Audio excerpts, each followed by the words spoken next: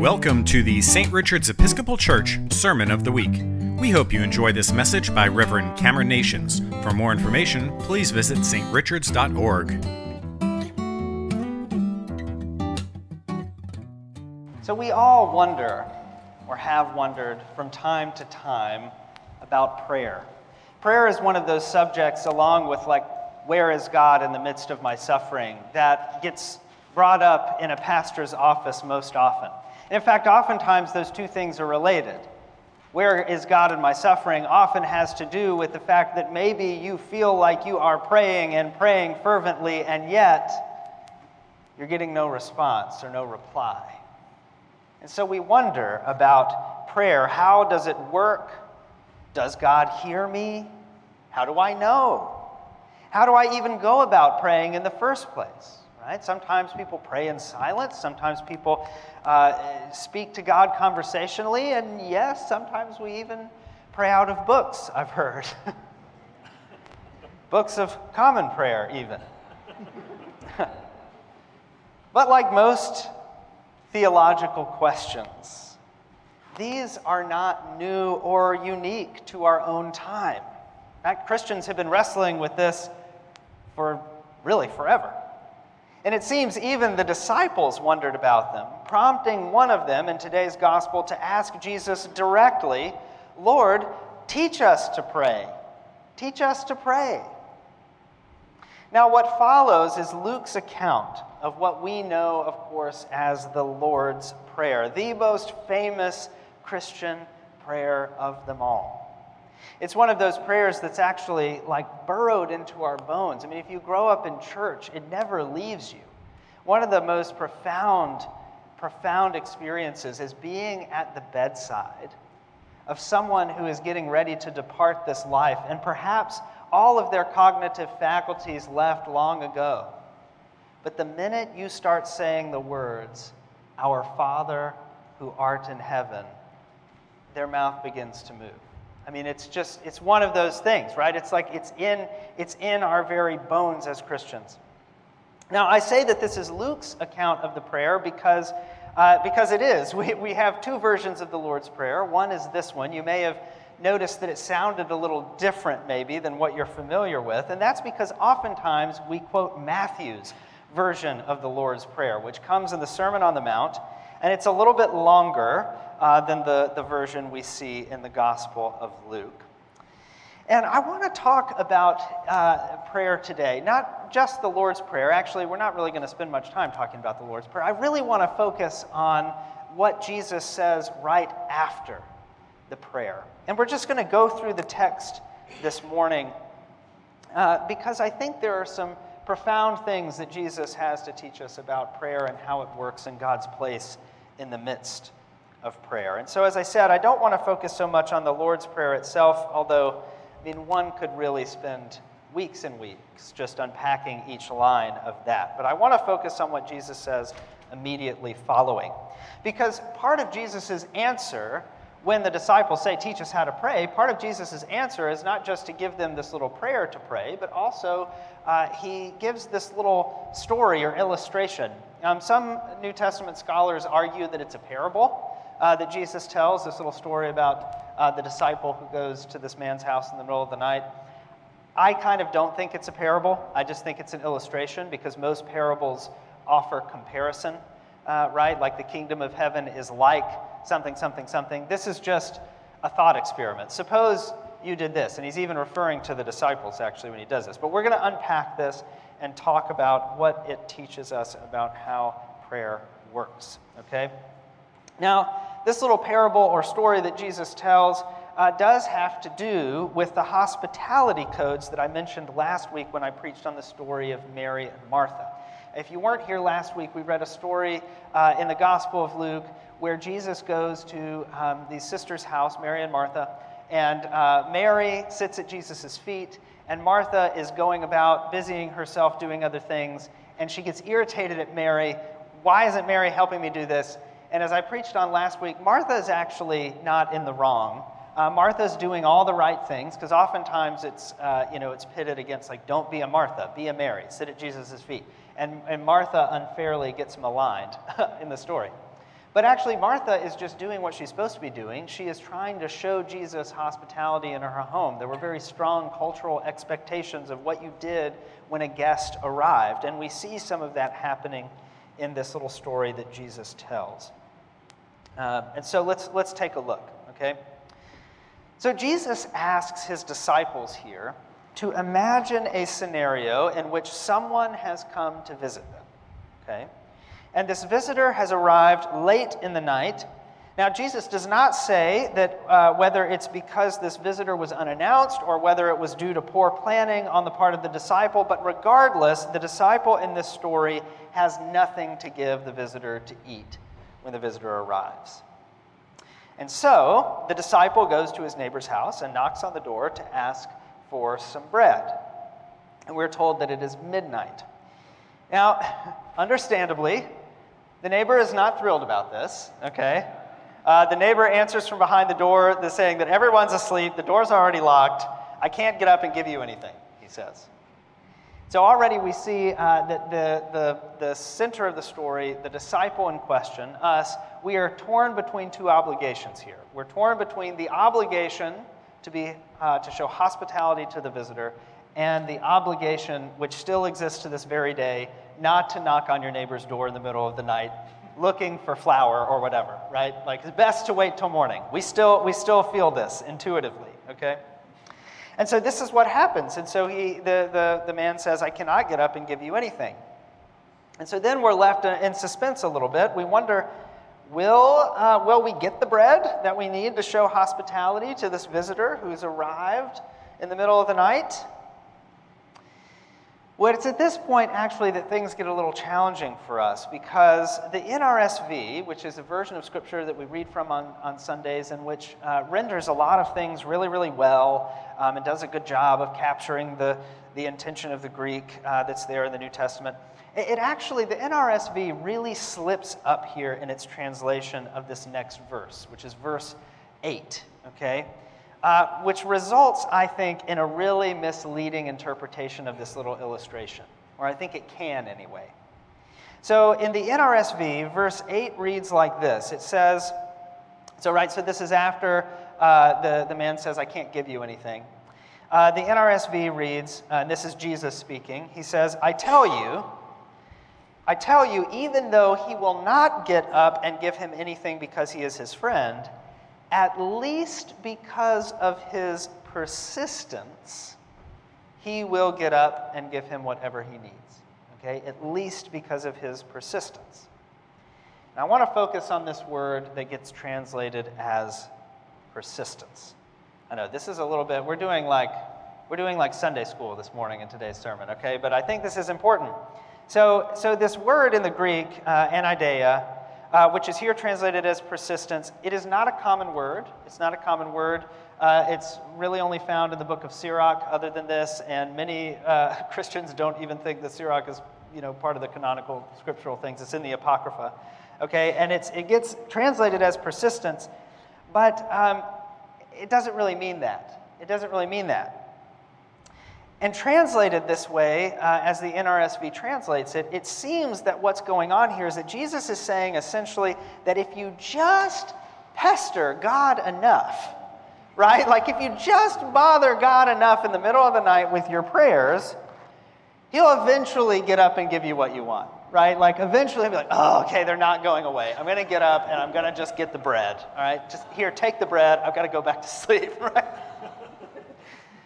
And I mean, this is a way that we sometimes think about how God may work when we pray, okay? I'm not saying we don't think this, but that's not really, I think, the most helpful way of viewing this, nor do I think it is really the best way of translating this word. Because as I said, this word doesn't mean persistence, and almost every other biblical translation renders it differently. Now, I say almost, but I say almost only because I looked at 12 translations, and there technically are more than 12 translations of the New Testament, right? But that's still a lot of translations. And in every single one of them, it is not translated persistence, except for the NRSV, okay? Take the NIV, for instance, right? Very common translation of Scripture. You probably have an NIV at home. The NIV translates verse 8 this way. It says, I tell you, remember this is Jesus speaking, I tell you, even though he will not get up and give you the bread because of friendship, yet because of your shameless audacity, shameless audacity, he will give you as much as you need. That's not persistence. I don't know. It doesn't... Or here's the Common English Bible, which is often, Methodists really love the Common English Bible. So this is how the CEB renders it. It says, I assure you, even if he wouldn't get up and help because of his friendship, he will get up and give his friend whatever he needs because of his friend's brashness. Brashness, okay? So sure, the disciple in this illustration might be persistent. There is nothing that precludes shamelessness and brashness from not including persistence, okay? But I think you see along with me here that persistence doesn't quite capture the fullness of what Jesus is saying in this illustration. Because it is not the mere persistence of behavior that moves this friend to action in the middle of the night, but rather it is the disciples' shamelessness in asking. It is the disciples' boldness in asking. In coming to this friend in the middle of the night in order to provide hospitality for this visitor that moves this friend to action. Because remember, there are two things. The disciple is caught in between these two violations of honor. On the one hand, you might violate the honor of the visitor by not being able to offer proper hospitality. On the other hand, you might be violating the honor of the neighbor by waking the neighbor up in the night. And so the calculated risk is, let's wake up the neighbor. Let's do that, okay? And so it is. It's shamelessness. It's boldness. I'm going to come back to the word, well, I better come back to the word bold. I hope I remember. I didn't in the last service. Hold me to this. Okay. All right, but boldness, okay? Now, this is a very different meaning with very different theological implications than the one that the NRSV seems to have us consider. Again, it's not pestering God till God relents, but actually it's just being bold and shameless in what we bring to God. It isn't that we bother God with our repetitive prayers until God finally just gets tired of it and gives up. But again, that we should actually approach God boldly without shame, unafraid to break the rules of propriety with God in order that we might uphold what is honorable in our lives and towards other people. This idea of prayer, of approaching God with boldness and without shame, is one actually that has greater resonance than the pester God until he gives up one. Because if you, as we all do every single Sunday, we read one of the Psalms, and I'll tell you, there's a lot of shamelessness and boldness with which David approaches God in the Psalms, right? He cries out for a variety of things, gets mad at God, angry at God, yells at God, what are you doing? I don't understand. Bold. Be bold. Okay, so anyway, one commentator I read put it this way, that the meaning at the core of this little illustration is that God will act honorably even when we act in ways that bring God dishonor.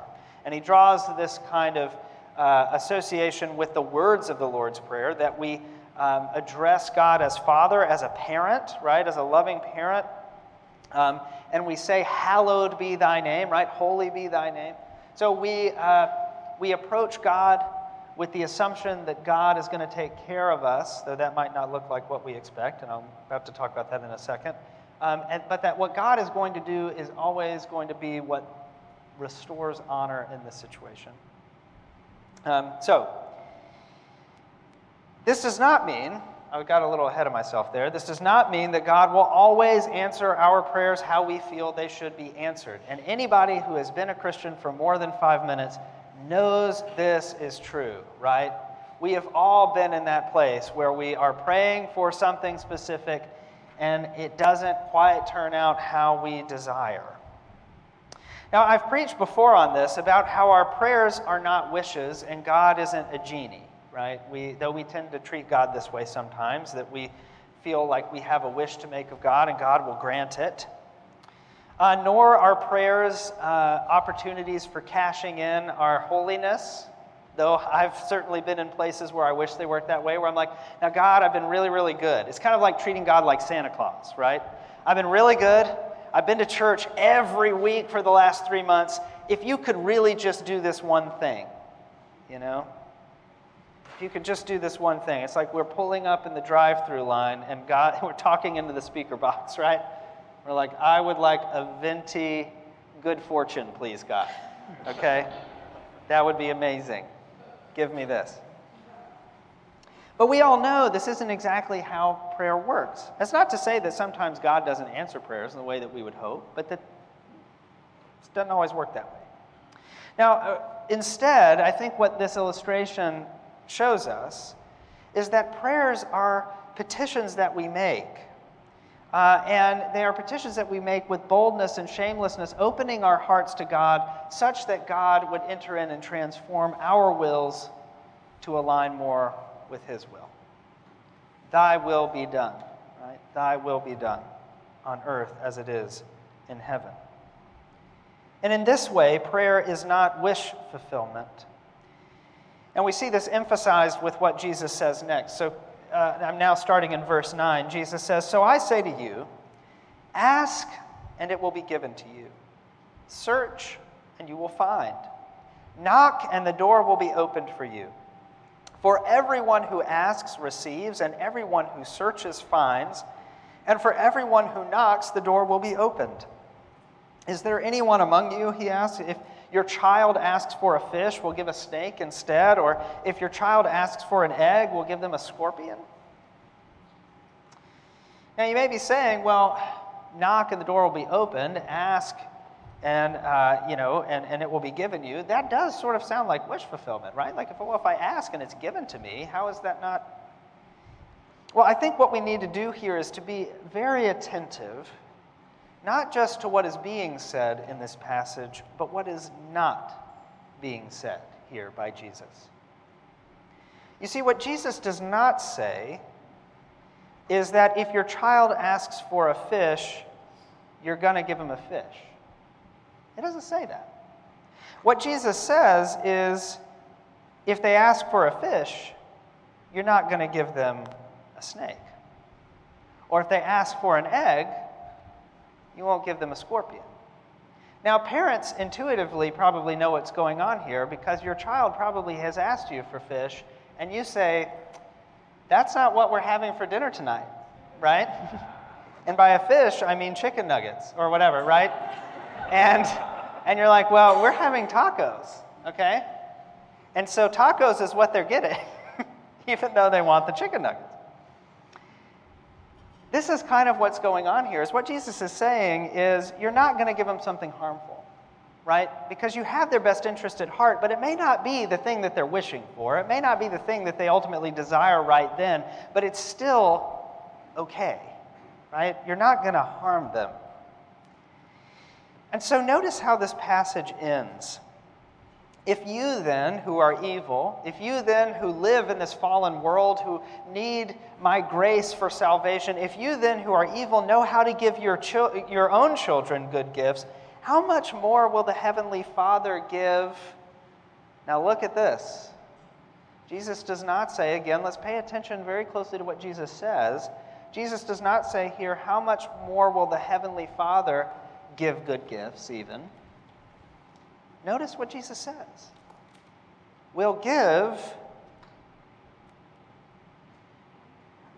All right, fine, I'll fill in the blank. We'll give the Holy Spirit to those who ask Him. The Holy Spirit. The Holy Spirit.